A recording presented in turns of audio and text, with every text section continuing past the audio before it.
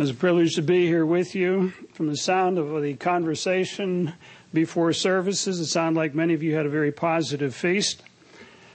My wife and I were in Wisconsin Dells with about 400 brethren up there for the first part of the feast, and then in Branson, Missouri, with about 800 brethren down there for the last part of the feast. And we had plenty of liquid sunshine in both places. I think we had one nice day up in the Dells. I heard it got better after we left. I think we had one or two nice days down in Branson, Missouri. We went to a show one night in the evening down in Branson. And just before the show started, you could hear on the roof the rain just coming down. I think we wound up with about 5 inches of rain that night.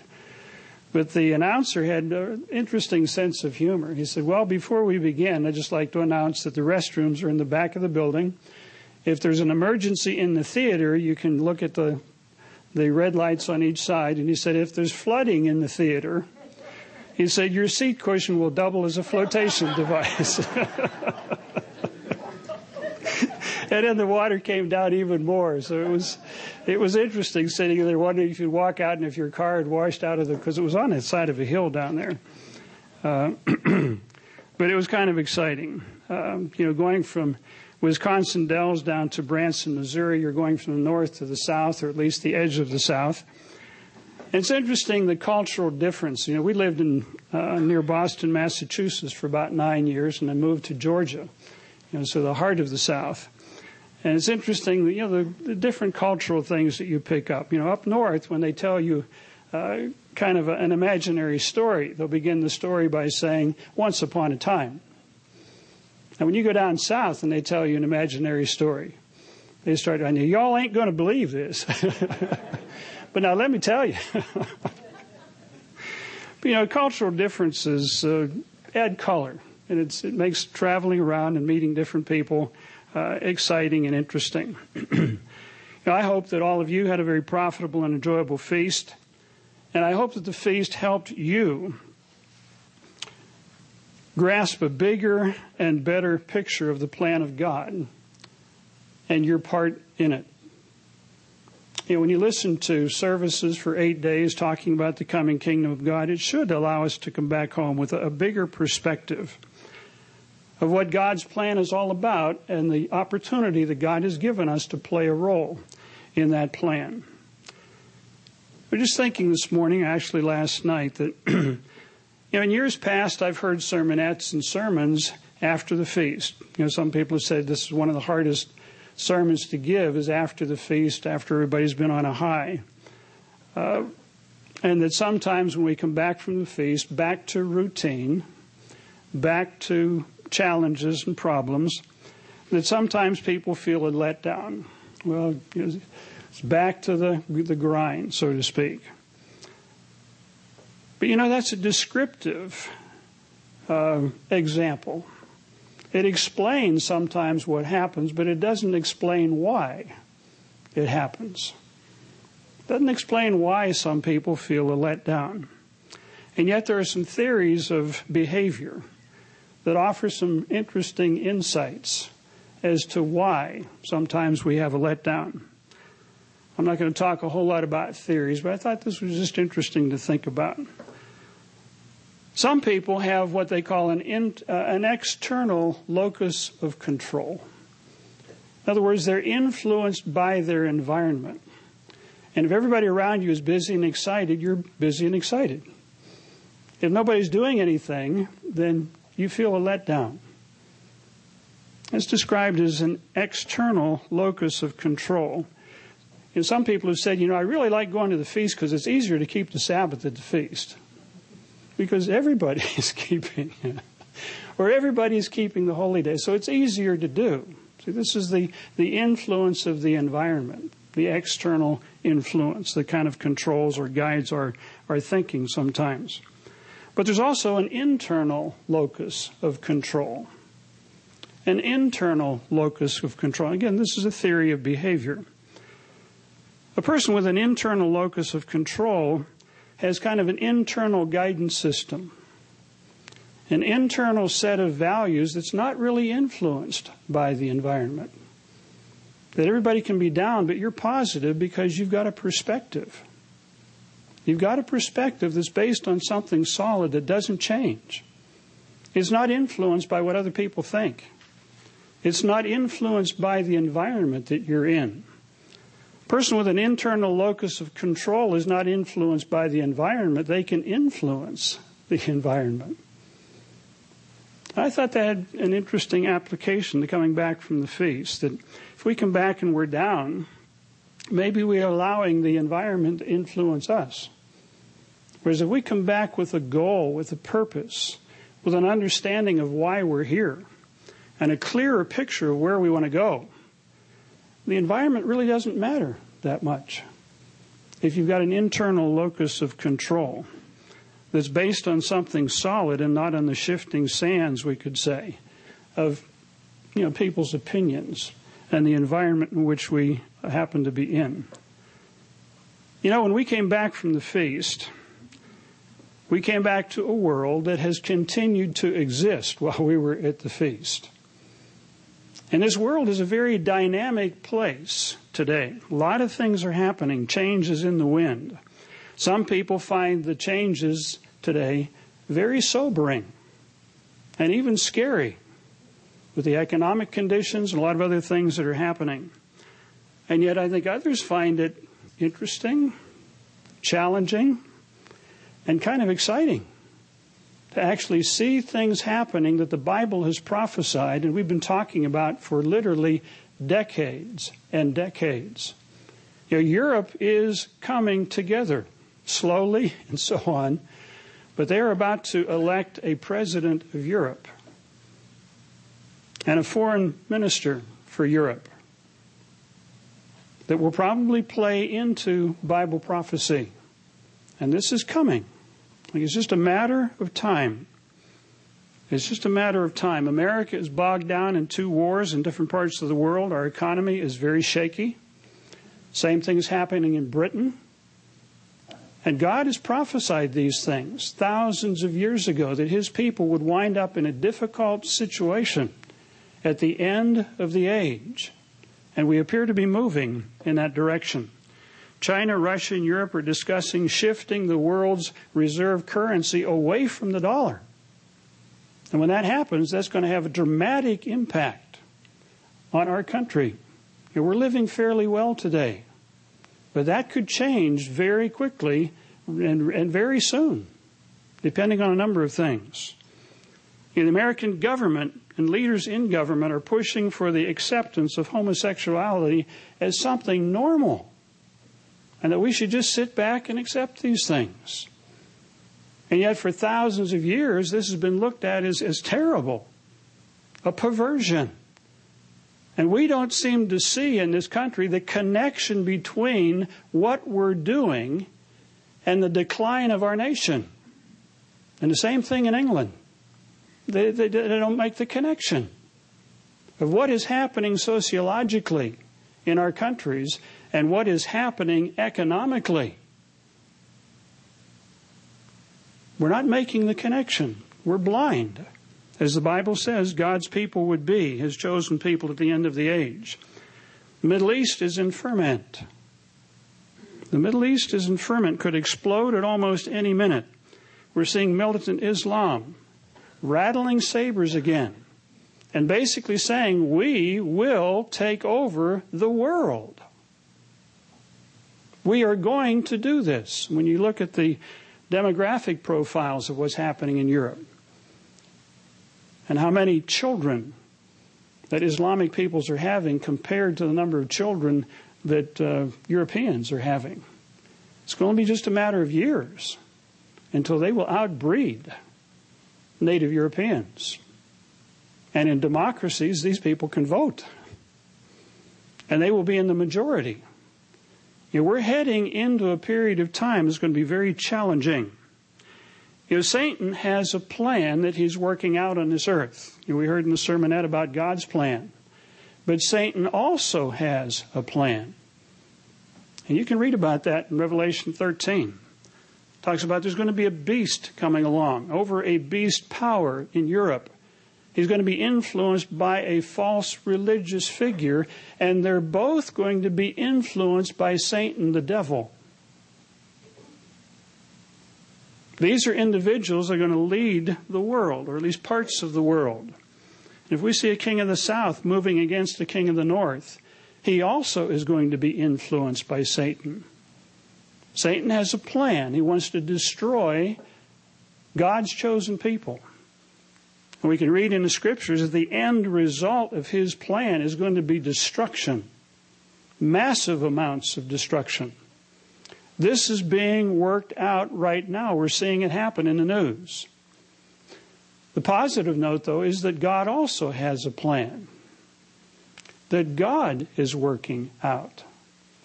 And Mr. Armstrong used to say that this world is what its leaders have made it.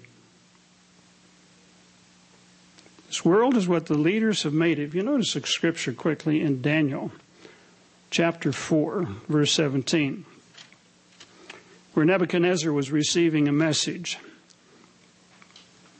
And a statement is made here, an interesting statement that probably has a couple of different meanings. Verse 17 of Daniel 4, it says, "This decision is by the decree of the watchers," talking about what was going to happen to Nebuchadnezzar, "and the sentence of the word of the holy ones, in order that the living may know that the Most High rules in the kingdom of men. He gives it to whomever he will and sets over it the lowest of men, or the basest of men." God is allowing human beings to do whatever they want right now for the most part. They can choose their own rulers, and people who think they want to be rulers can do whatever they want. God is allowing that right now. But the time is coming when God is going to change. There's another possible meaning of this, that he sets over it the humblest of men. In other words, when Christ returns, he's going to put humble people in charge. We'll learn more about that as we go along. But in this age, God is allowing people to select their own rulers. He's allowing people to do their own thing. And in many cases, they are the basest, the most corrupt. You look at Stalin.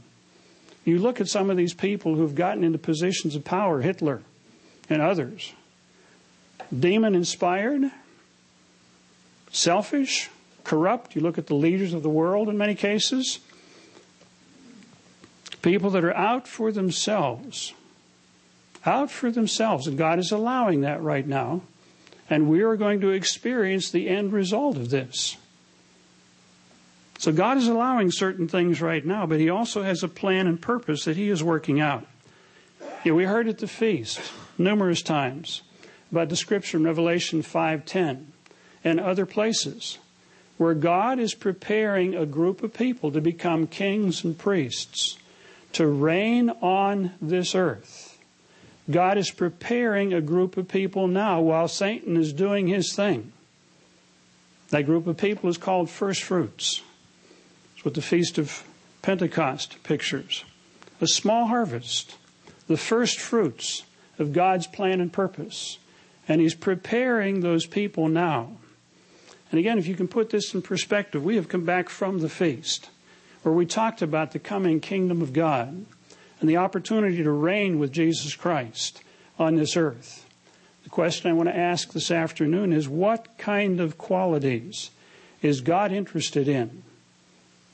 What kind of qualities is he preparing in individuals that he is going to place in positions of responsibility? What qualities of leadership is God concerned about that we're going to have if we want to be in the coming kingdom of God and reign with Jesus Christ on this earth? We can't look to the leaders of this world. We've got to look to examples of leadership in the Bible, examples of individuals that God has been working with down through time, developing certain qualities. And these are things you can do and I can do now. We don't have to wait for the kingdom of God to come. If we wait that long, we're not going to be ready. But we've got time between now and next year, before we go to the feast again, to focus on developing these qualities. These are qualities you can work with and cultivate in yourself, in your children, so that you and your children will be ready when Jesus Christ returns. Let's look at some of these qualities. I've got 5. We'll cover 5 if we have time. If we don't have time, then we won't cover 5. But let's look at things that God is interested in. Another thought came to mind while I was going over these notes, that Winston Churchill made a statement in a book entitled Churchill on Leadership. And he said, you've got to have qualified leaders in place before you begin building something. Before you begin building a government, you've got to have qualified leaders trained and in place before you can build on that. And the Germans understood this.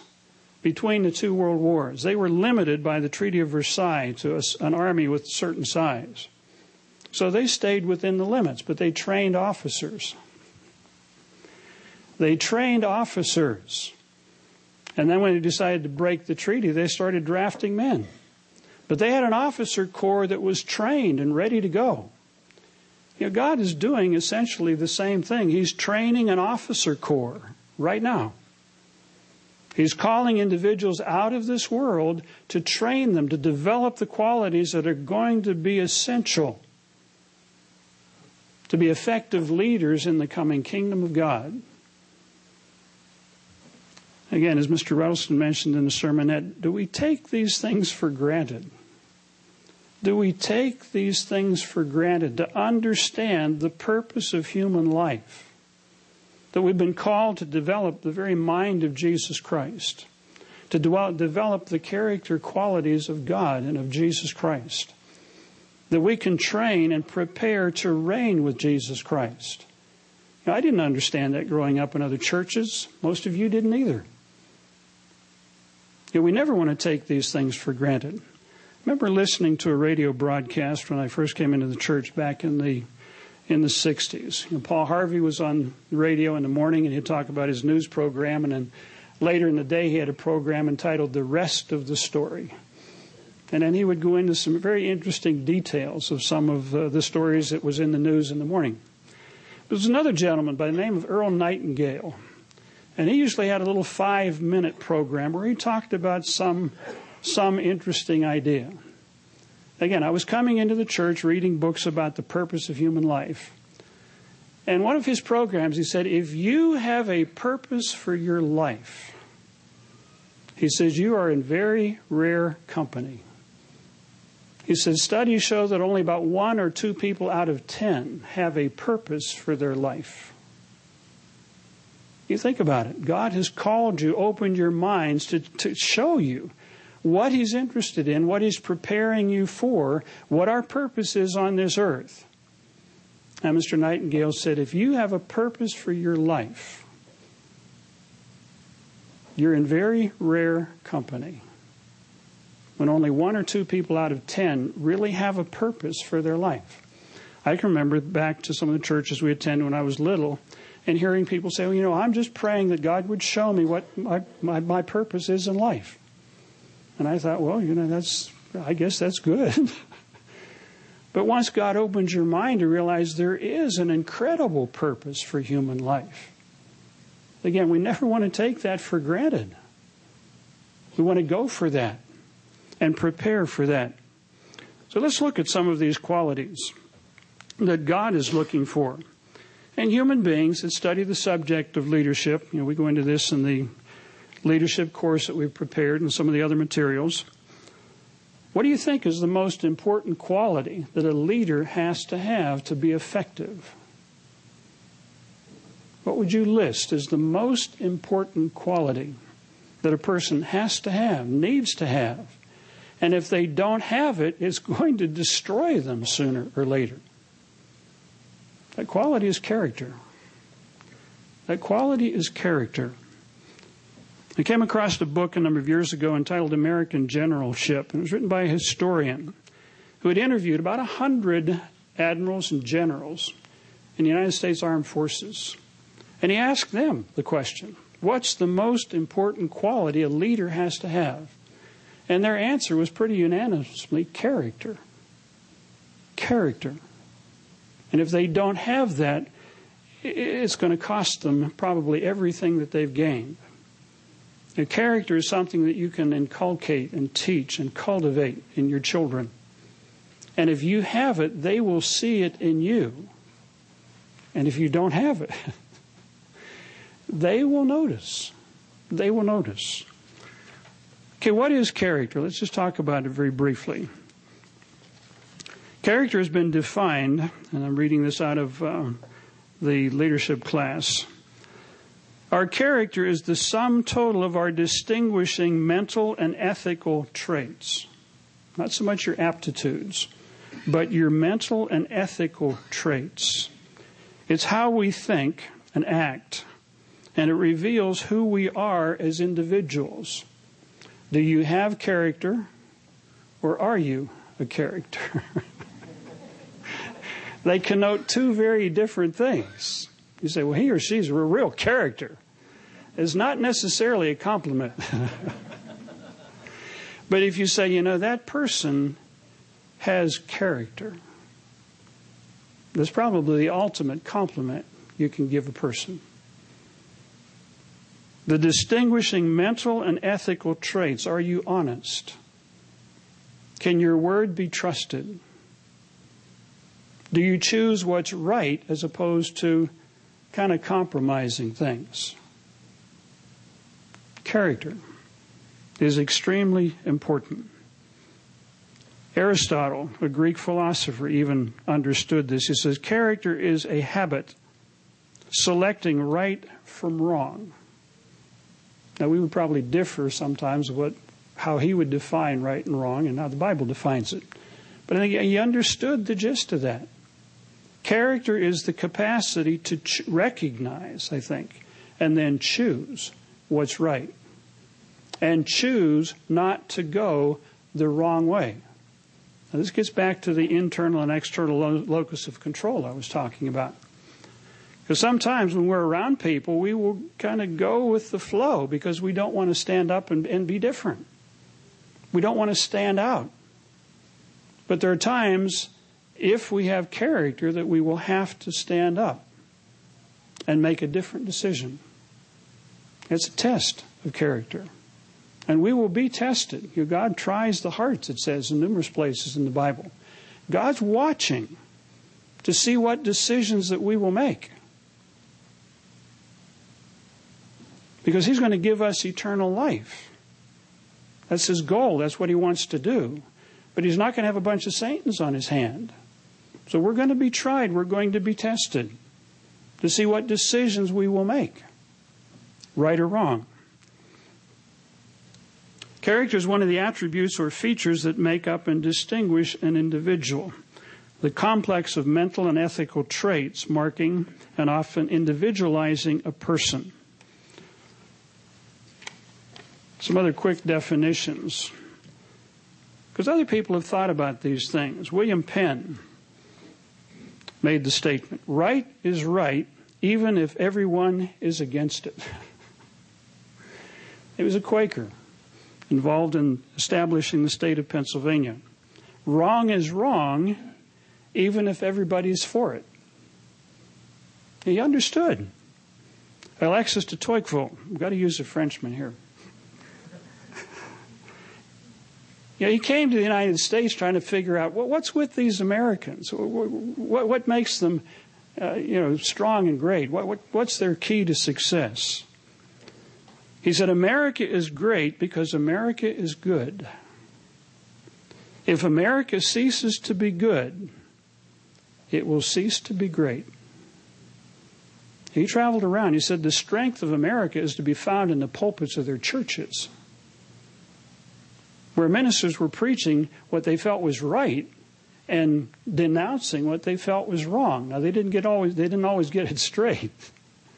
But he recognized there was something different in the pulpits of America than what he had seen in Europe.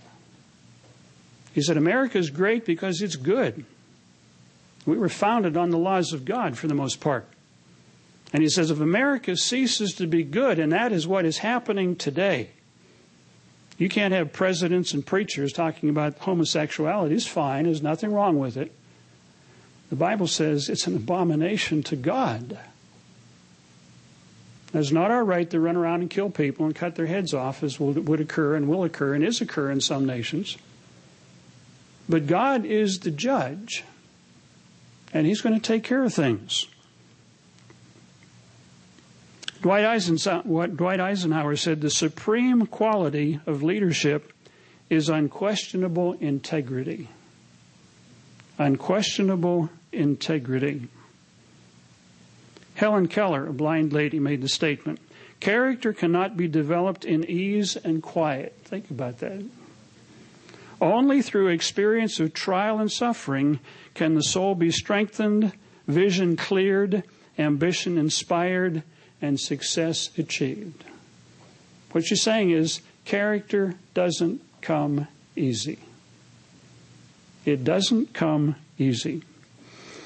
King Solomon said, Proverbs 23, verse 7, as a person thinks in his heart, so is he.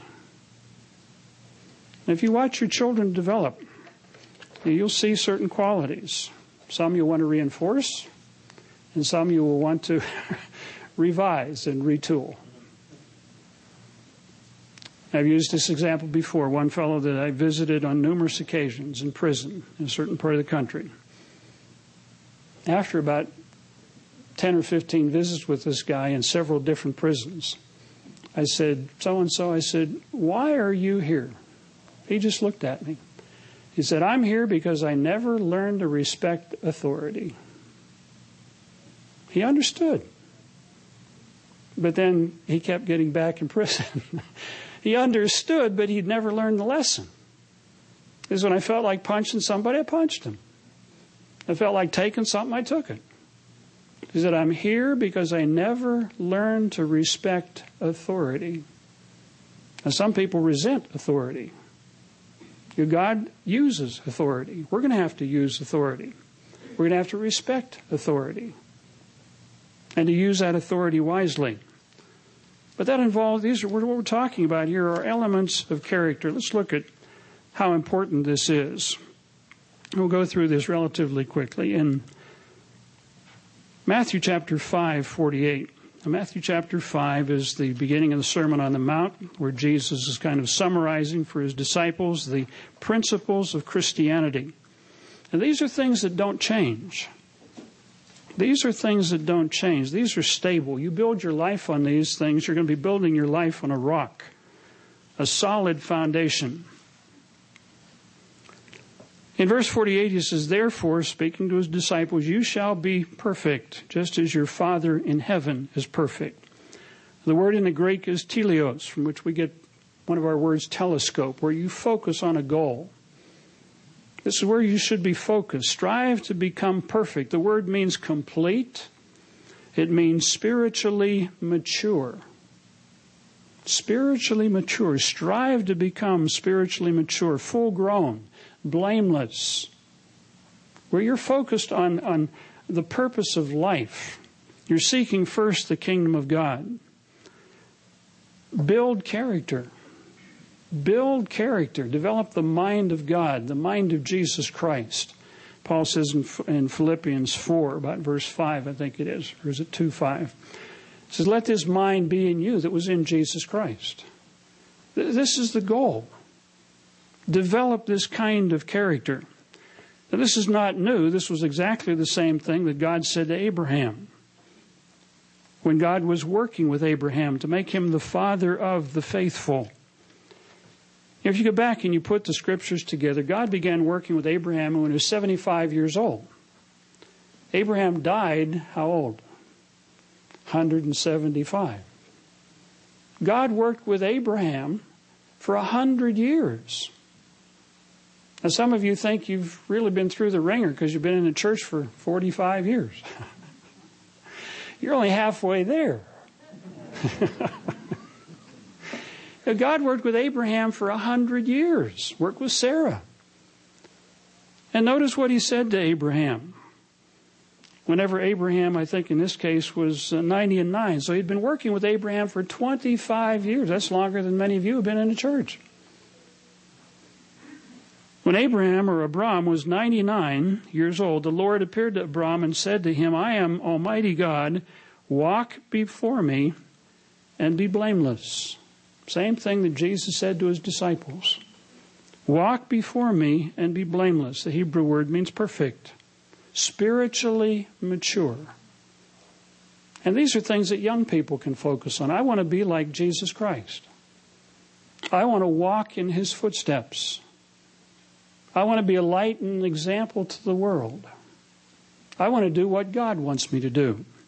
You know, Jesus was 12 years old when he sat down in the temple and asked questions of religious leaders that they couldn't really answer, because he had a perspective that they did not have. You know, Samuel, as a young child, responded to God's invitation. You know, God will work with young people, just as he will work with older people. But this is what God told Abraham. Walk before me. Set this as a goal in your life. Be perfect, spiritually mature, complete. Develop this kind of character. Now, we're not going to do this here, but I would encourage you. Start reading in Genesis 12. Read to about Genesis 26. Not right now, but later. But notice what Abraham and Sarah went through during this period of time when God was molding and fashioning their character. In Genesis 12, Abraham was given certain physical promises. You know, if you leave your family, you leave this country, I'm going to bless you. You know, kings are going to come out of you. It mentions a number of things like that. And Abraham left. Because, you know, physical promises. If I dangle a set of keys up here and I said, if you leave this room, I'll give you a Cadillac that's parked down in a parking lot. I doubt if any of you would stay. I mean, it's just a physical promise. Abraham went for it. But God blessed him as a result of that. He got his servants got in kind of a tussle with the servants of Lot. And Abraham, again, showing his character. He said, Lot, look, there's a big land out there. If you go this way, I'll go that way. If you go that way, he said, I'll go this way. He said, let's not fight about this. Abraham had a big view. He had a sense of vision. It's interesting. God has chosen people and to work with people that have a sense of vision that we have to develop. This is how we think. How we should be thinking. Lot was taken captive. And Abraham didn't come back on Lot and say, well, he took the best part. What looked like the best part. He got himself into trouble. Let him get himself out. No, he said, they've taken Lot and his family. Let's go get Lot. He's part of our family. Let's go get him. So he armed over 300 men. And they went and got him. But Abraham had a sense of concern. Again, an element of character. A sense of concern. You know, Abraham and Sarah were promised a child. They were childless. And their response was, Sarah said, I can't do this. I'm beyond the age of conception. And she kind of laughed. And God said, well, when the child comes, name him Chuckles. Name him Chuckles, because you didn't trust me. You kind of laughed. They had lessons to learn. They ran into a king by the name of Abimelech. Sarah apparently was a very beautiful woman. And Abraham knew the guy's going to have eyes for my wife. So Sarah, you tell him you're my sister, not my wife. So he takes Sarah, and then God appeared to him. He said, Abimelech, you're a dead man. Because you've taken a man's wife. He said, but I've not touched her. God says, I know. But then he approaches Abraham. He said, well, what's this deal? You're telling me this woman's your sister. And she told me you were her brother. So they both lied. And they had to realize they had to repent of that. They had to change. See, God was working with their character. Molding and fashioning aspects of character. They made mistakes, had to repent, had to change. Let's notice finally in Genesis 26, again, it reveals something about Abraham's character, and it's important in God's plan. This is the important thing that we need to notice. In Genesis 26, about the first 5 verses here, God was renewing the promises to Isaac. And he explains that the reason the promises are being renewed to Isaac is because Abraham obeyed God. Verse 4, it says, and I will make your descendants, talking to Isaac, multiply as the stars of the heaven. I will give your descendants all these lands, and in your seed all the nations of the earth shall be blessed. Same promise he made to Abraham back in Genesis 12. Because Abraham obeyed my voice, kept my charge, my commandments, my statutes, and my laws. Now, Abraham was called to become the father of the faithful. He's going to work with Jesus Christ in the coming kingdom of God, teaching the world the laws of God and the commandments of God. But God had to discern ahead of time what he would do, how he would regard God's commandments and his laws. It had to become an element of his character. That's the important thing. So God worked with Abraham for 100 years and with Sarah, developing character. We just read where a number of people, even in the military, realize that character is the most important quality of leadership that a person can ever have. And you might look in the mirror when you go home tonight. Ask yourself, maybe even ask your spouse if you're brave, what's my character like? And will they respond, honey, you're a real character. We've got to be careful. I could say something about people that ate too much at the feast and couldn't lead songs, but I won't say anything. What I found, if I eat too much at the feast, I get sick. Now, this year I got sick before I went to the feast, so I couldn't eat very much. So I guess God in his mercy gives us opportunities to learn and to suffer. But God is interested in character. Let's note another example in Exodus chapter 18. Moses was called by God to lead the Israelites out of Egypt. And he probably could have said to God, why did you give me these complaining Israelites? What a privilege and opportunity this is. This is tough stuff. But Moses was being molded and fashioned and trained. In Exodus 18, he was trying to do everything himself. He hadn't learned to delegate, apparently. Apparently, he wanted to do everything right. But his father-in-law notices, Moses, you're going to run yourself into the ground. You can't keep doing it that way. Now, we tell jokes about mothers-in-law and fathers-in-law and how, we don't want to listen to them. But sometimes that's to our detriment. Because in many cases, they've lived longer than we have, and we could learn important lessons if we have ears to hear and eyes to see. Moses was told by his father-in-law, verse 21, moreover, now notice the qualities and notice what these qualities concern. You shall select from all the people able men, such as fear God, men of truth, hating covetousness, and place them over the people to be rulers of thousands, hundreds, and so on. Able men, we'll talk about this a little bit more later, but they're people with ability. They're people with abilities. And you can recognize that in people as you work with them.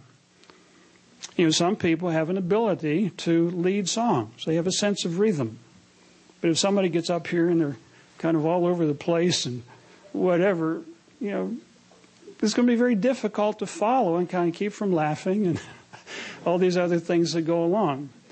We've got to place people with certain abilities in certain positions and try not to put people in positions that don't have abilities in those areas or aptitudes in those areas. But he says select able people. There's nothing wrong with developing abilities. Some of us are born with certain abilities and others are born with others. But abilities are important. Men who fear God, they're not running around cowering.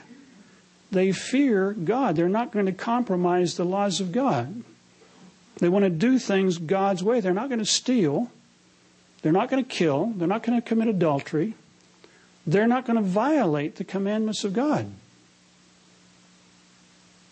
We've had leaders in this country and other places that don't seem to be worried about these things. They don't fear God. They've got boyfriends and girlfriends and this and that and the other thing. They don't fear God. And eventually these things find them out. And in many cases, destroys them. See, there are consequences. Men of truth. As one person said of a president, we'll leave the name out of it. It says, don't listen to his words, watch his actions. Don't listen to his words, you watch his actions. Because they're going to be different. See, leaders can't be effective if that's the situation. Hating covetousness. They're not trying to gather a lot of things for themselves. Money, cars, houses, jobs, responsibilities. This might be a good quality or an interesting list of qualities to peruse before they appoint someone head of a major bank in this country. They retire and they get $70 million worth of stock or something like that. And then they want a bonus on top of it. See, God says these things are extremely important. These are the qualities that God is looking for individuals who are going to be leaders in His kingdom. Acts chapter 6, verse 3. The New Testament says pretty much the same thing. The early church was growing. The apostles realized we can't do everything. We've got to delegate some of the responsibilities in order for the people to be taken care of. So in verse 2 it says, then the 12 summoned the multitudes of the disciples, and they said, it's not desirable that we should leave the word of God and serve tables. There are physical needs that need to be taken care of. Therefore, brethren, seek out from among yourselves, in other words, identify 7 men, and notice the qualities, of good reputation. Now, if you live around and work around people, you will generally develop a reputation. Don't trust that person. Or that person's really a hard worker. They really care for other people. So look for people, individuals, 7 men that have good reputation, full of the Holy Spirit. God gives His Spirit to those who repent, to those who change, to those who keep His laws. And then we have to develop that Spirit, nourish that Spirit, be led by that Spirit. It becomes kind of obvious when somebody's being led by God's Spirit or they're being led by the spirit of this world, which is competitive, fun and games type of thing. A whole bunch of other qualities. Full of the Holy Spirit and full of wisdom. Full of wisdom. When I first came into the church, I was reading through the book of Proverbs, and I thought, wow, wisdom is very important. So I prayed for wisdom, kind of like Solomon did. But, I didn't wake up some morning, wow, do I feel wise? Went back and started reading Proverbs again. It says, seek after wisdom with all your might. Pray for it. Search it out. If you study the book of Proverbs, we've talked about this before, read the book of Proverbs a couple times a year. A chapter a day in the morning, and then review it in the evening. And you begin to make connection. Boy, I saw something today, or I did something today. The Bible said, don't do it that way. And then I saw the results. In Proverbs 31, woman says she opens her mouth with wisdom. Didn't happen overnight. These wisdom comes by studying the Word of God. Proverbs 1:7. It's the foundation of wisdom is the Word of God. And these are things we've got to internalize. Even before I came into the church, I was raised in a Christian home, basically. I went to college, and I saw a lot of things happening there. And one of the things I did do through college, not all the time, but on a fairly regular basis, was read the book of Proverbs about once a year or so. And it kept me focused in a direction. And it kept me away from certain things that would have been a disaster to get involved with. But by staying focused on something that was solid, Now, I didn't understand the rest of the Bible, but I could understand Proverbs because that's pretty practical. It says, a wise person does it this way, and a foolish person will do it that way. Whereas Moses said, don't do this, do that. Proverbs says a wise person does it this way, and a foolish person will do it that way. But we can grow in wisdom. You can help your children to understand. We can grow in wisdom by studying the book of Proverbs and by following the examples of wise people. And not putting down other people, but noticing examples that go in the wrong direction. I remember talking with our boys when they were growing up. We had a family that lived a couple of houses away. And I think both the husband and wife worked. And this one little boy, who was a little bit younger than our boys, I noticed he was always alone. He'd come home, get off the bus. His mom and dad weren't there for the most part. I would come home from visiting, maybe 11:30 at night. And this little boy and maybe one or two other kids were riding on the swings up in a park. 11 o'clock, 12 o'clock at night. And I remember telling the boys one time, he says, watch what's going to happen to this young man. What's going to happen? I said, you watch. He got in trouble. Various things happened. But his parents were not aware of what he was doing. And he was doing some things down in our place. And I said, gave his name. I said, you can't do that down here. Why not? I says, if you want to play basketball in our driveway, you've got to do things this way. You can't do it that way. So he grew up without a lot of instruction. And he got in trouble. Because he wasn't being pointed in a wise direction, a right direction. Character is extremely important. Let's go on to a next quality. Again, you can go through numerous examples of character in the Bible. A second extremely important quality is competence. Competence. Being able to do things and being able to do things well. In Exodus 18, it says, choose able men, individuals with ability. Daniel and the young men that were selected by the king of Babylon, it says they were intelligent young men. Now, how did the king know that? Well, you talk with them. You give them your tests or whatever. You notice how they do things. Are they quick learners? They were used. Moses spent 40 years being trained in Egypt. Grew up in a palace. Probably had one of the best educations that a young man could have at that time.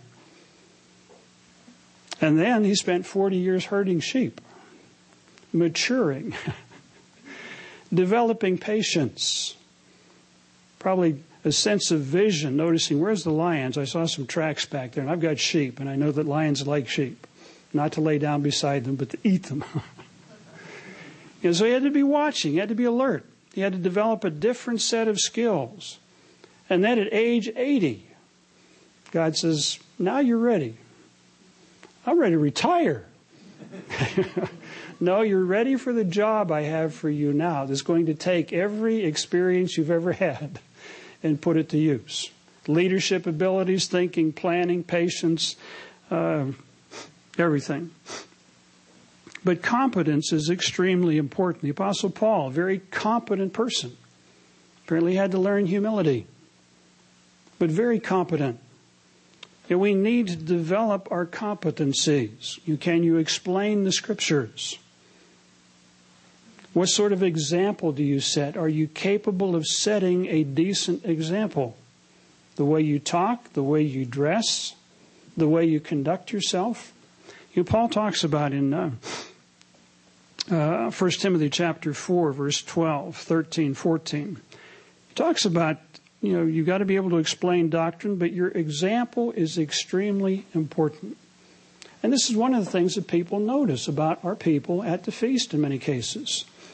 I remember one time we went to the feast out to dinner with several other families a number of years ago, and our kids were probably 12, 13, 14.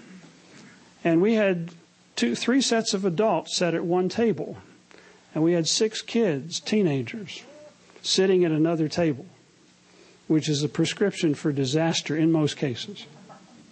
But, we were within arm's reach. But they behaved themselves. In fact, the waiters came up later and said, wanted to congratulate you, people, on the conduct of your children. They weren't turning glasses upside down and putting a napkin underneath and all these various things that happen, unscrewing the tops of salt shakers and so on. I shouldn't give ideas like that, but they weren't doing that. They weren't doing that. And we congratulated the kids later and said, thank you very much for the example that you set. But it was noticed because the waiters knew what a table of teenagers was normally like. And they saw something very different. See, it is possible for things to be different. But competence is extremely important, not just explaining the scriptures, but our example. Our example in whatever we do and how we do it.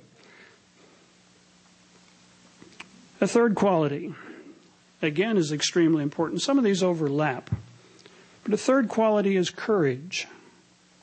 A third quality is courage.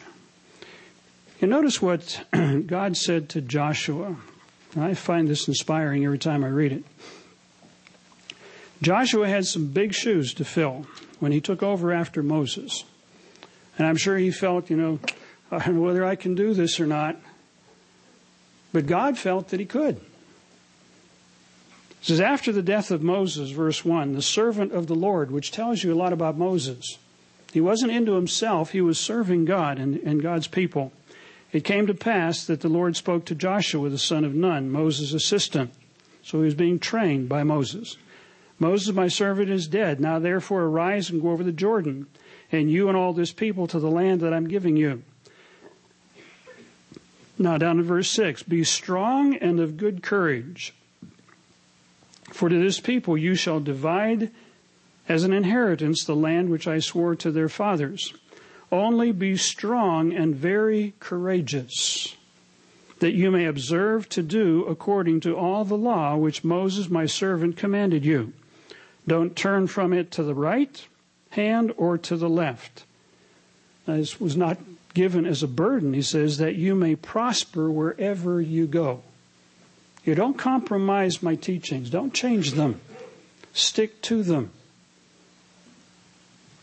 Verse 8, this book of the law shall not depart from your mouth, but you shall meditate on it day and night, that you may observe to do according to all that is written in it.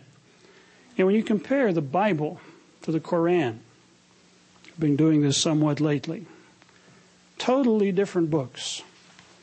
While Islamic peoples may worship Allah, the Allah of the Quran is not the God of the Bible. Allah talks about cutting people's heads off and cutting people's hands off. And you can take a slave girl and marry her if she's 9 years old. It's terrible stuff. It's a very different book. What made the Israelite people stand out differently from the peoples of this world is God gave them His laws. And His laws are a reflection of His mind. When Abraham was seeking a wife for Isaac, he sent his servant back to his own people. He didn't say, you go down and make a raid on that village over there and you can take whoever you want, which Muslims do and have done. God said, no, you go back to my people. Don't get on the internet and put your ad out there. He said, you go back to my people. My people. And certain circumstances worked out. A proposal was made. And it's interesting how they handled it. The woman's father said, will you go with this man? He didn't say, you're chattel. You have to do whatever I tell you. He said, will you go with this man? There was a respect for women. It was very different from what was in society at that time. And she trusted God. She had seen how things had worked out. And she said, I will go. So there was a trust in God, doing things differently. This is why God said to Joshua, you keep your nose in the book. Use these things.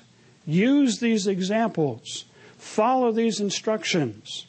And it will set you apart, Deuteronomy 4.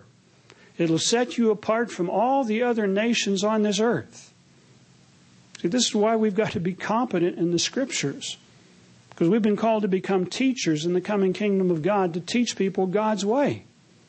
So we've got to understand it, be convinced it's the best way to go, and be able to help people apply it. Verse 9, have I not commanded you, be strong and of good courage? Do not be afraid, do not be dismayed, and the Lord God will be with you wherever you go. And you're going to prosper. But you've got to be courageous. Esther, beautiful young woman, was tapped by the king. I want that one. And she probably wondered, what's going on? I don't know whether I want to go that way, but the king said, I want that one. And then there was a plot to get rid of the Jews. And then her uncle says, Esther, this may be why you were put in this position. And she didn't want to do something at first, but he said, if they go, you go, because you're part of them. So she used her brain, and she prayed, and she looked to God. She made a decision. But here was a young woman who, through her courage and her wisdom, saved her people. Powerful stuff. Powerful stuff. You and I have got to have courage. To dress a certain way in our society today as an example, you're going to have to put up with some flack. How come your skirts are so long? How come you don't let some more things show? And people will laugh and ridicule, whether you're a man or whether you're a woman. But God says we're to come out of this world. We're to set a different example. We're to recapture true values. Mr. Armstrong talked about that over and over and over. That was the theme of the college that was established in Pasadena, Big Sandy and Bricket Wood. To recapture true values. To dress decently. Take your hat off when you go into a restaurant. How many restaurants you go in today, the guys are sitting there with their baseball caps on backwards or whatever. Or guys walking around with pants down so low you wonder how on earth do they keep them up? A miracle. And girls walk around. And younger girls too want to display everything that's there. No need for an imagination. But this is not how God called people to be an example. We've got to set an example to the world. I've used this example before, that coming out of Charleston, I think it was a year ago after the feast, or at one time, I stopped at the Citadel, which is the military college of South Carolina. Because I'd heard about it, but never been there. Got there about 3:30 in the afternoon, just as a tour was starting. And his young cadet, was a senior, neat haircut, wasn't hanging all over his ears like some of these football players. They're playing football with a foot of hair sticking out from underneath their helmet. And you wonder, how on earth do they play a game where people grab things? But here was a clean-cut kid. He's not in the Church of God. Very respectful. Gave about a 30-minute tour. Answered questions very respectfully. Walked into the chapel. Hello, chaplain. Apparently a good part of their student body must have to go to chapel services. But clean-cut, very respectful, very capable. I said, what have you learned here? He said, I've learned to multitask. Do a couple of different things at one time. I said, are you going into the Army? He said, no, I'm going into business. But a sharp kid.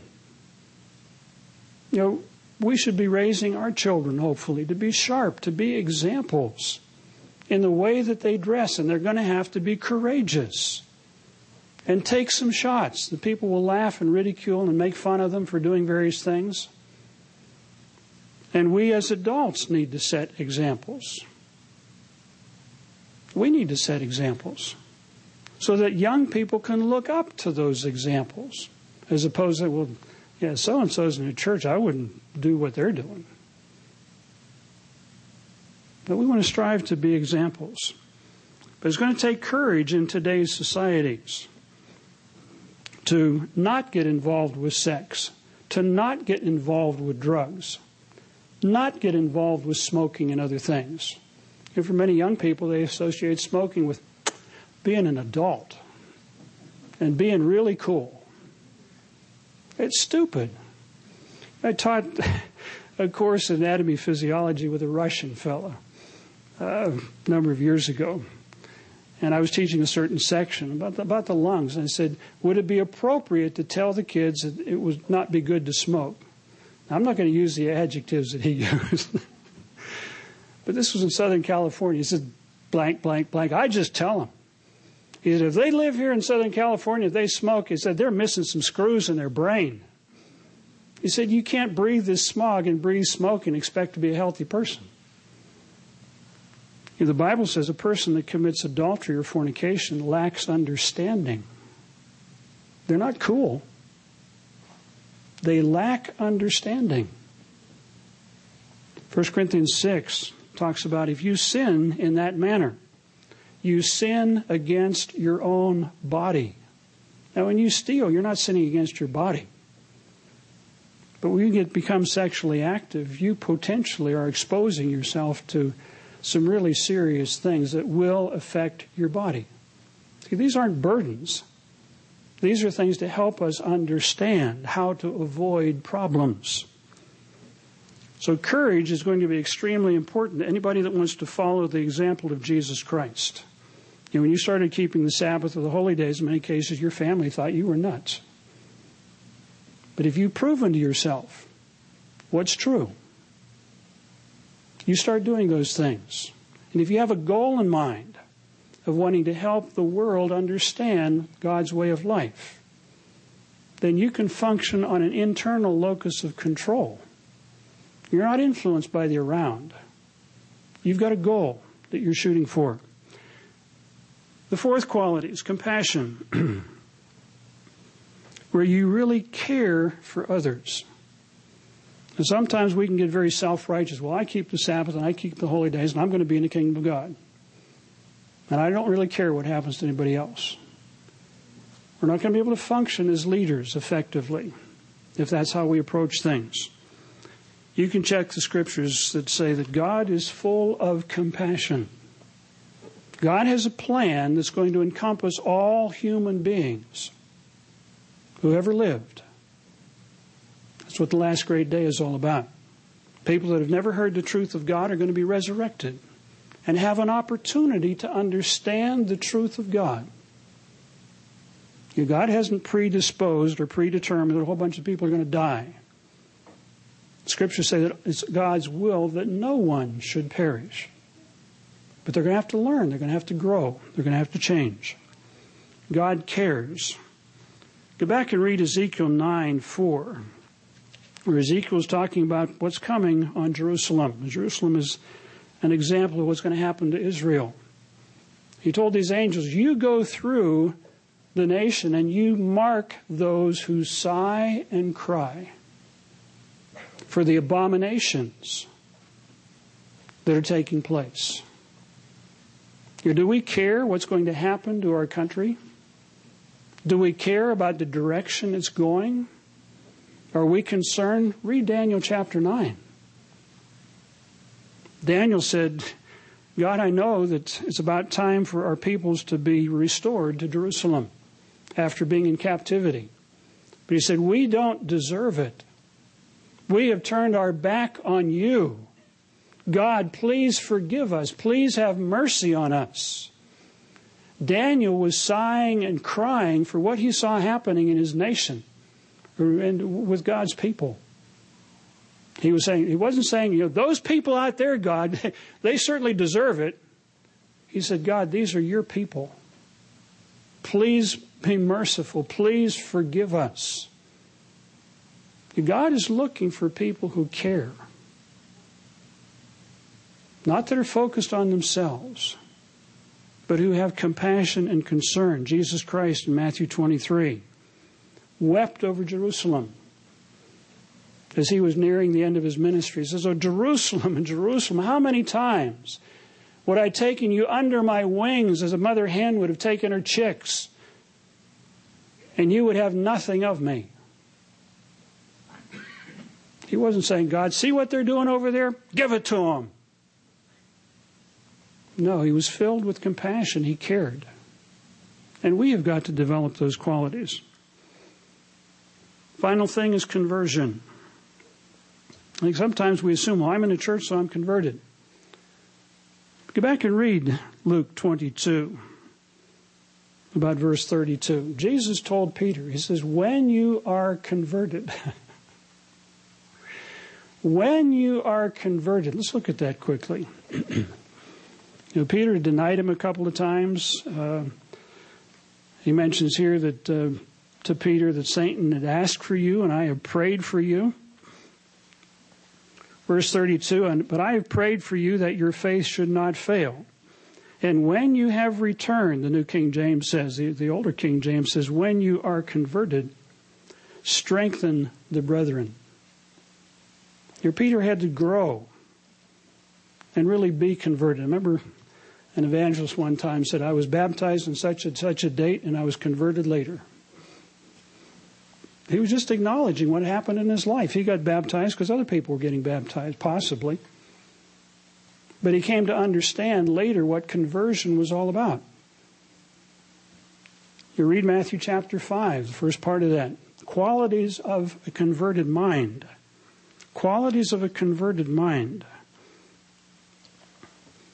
And we'll conclude here very shortly. It says, blessed are the poor in spirit, humble, teachable, people that regard themselves as insignificant. The word blessed means happy, to be envied. This is what God is looking for. For theirs is the kingdom of heaven. Blessed are those who mourn, who have concern for other people. They're not focused on themselves. For they shall be comforted. Blessed are the meek. These are teachable people, patient people. Numbers 12 says Moses was meek above all people. He'd been a general in the Egyptian army. He was raised as a prince, but he was teachable. God could work with him. Blessed are those who hunger and thirst for righteousness, not for what they're going to do on Saturday night. They don't live for the weekends. They've got a bigger goal in mind. It's not wrong to have some fun and do some fun things. But their focus is on what's important. Blessed are the merciful. Now, the Muslims talk about Allah the merciful. That tells people cut people's heads off and gouge their eyes out and do all these other things. So that's a different God from the God of the Bible. Blessed are the pure in heart, for they shall see God. Blessed are the peacemakers. Blessed are those who are persecuted for righteousness' sake. Now, these are elements of a converted mind. Isaiah 66:2 says, this is the one that I look to.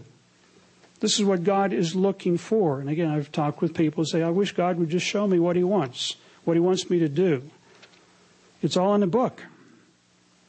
Isaiah 66:2, latter part of the verse, but on this one will I look, on him or her who is poor. That means humble, teachable. Of a contrite spirit, God, show me what I need to change, and I'll change. That's what being a contrite spirit is. And one who trembles at my word. That they want to do things God's way. Now, these are qualities of character that God outlines in the Bible that are extremely important. And if we want to be in the kingdom of God, these are the qualities that we can focus on. You get down on your knees and ask God, God, show me where I need to change. Help me develop these qualities. Now, you could add more qualities here. We're only talking about 5. But if you focus on these things and pray about these things and ask God to mold you and fashion you and prepare you for what he would like you to do in the coming kingdom of God, you're going to be a different person next year as you go to the feast. If this becomes your focus, your internal locus of control, what guides you for the next 12 months, You don't have to look at this period of time, well, I'm home from the feast and now I've got this let down and I don't know what to do. God has given us plenty to do. He's given us some pretty clear instructions. Let's be thankful for that and thankful for the incredible opportunity that God has given to us to understand the purpose of human life so that we can use the time that we have between now and the feast to prepare to become more like Jesus Christ.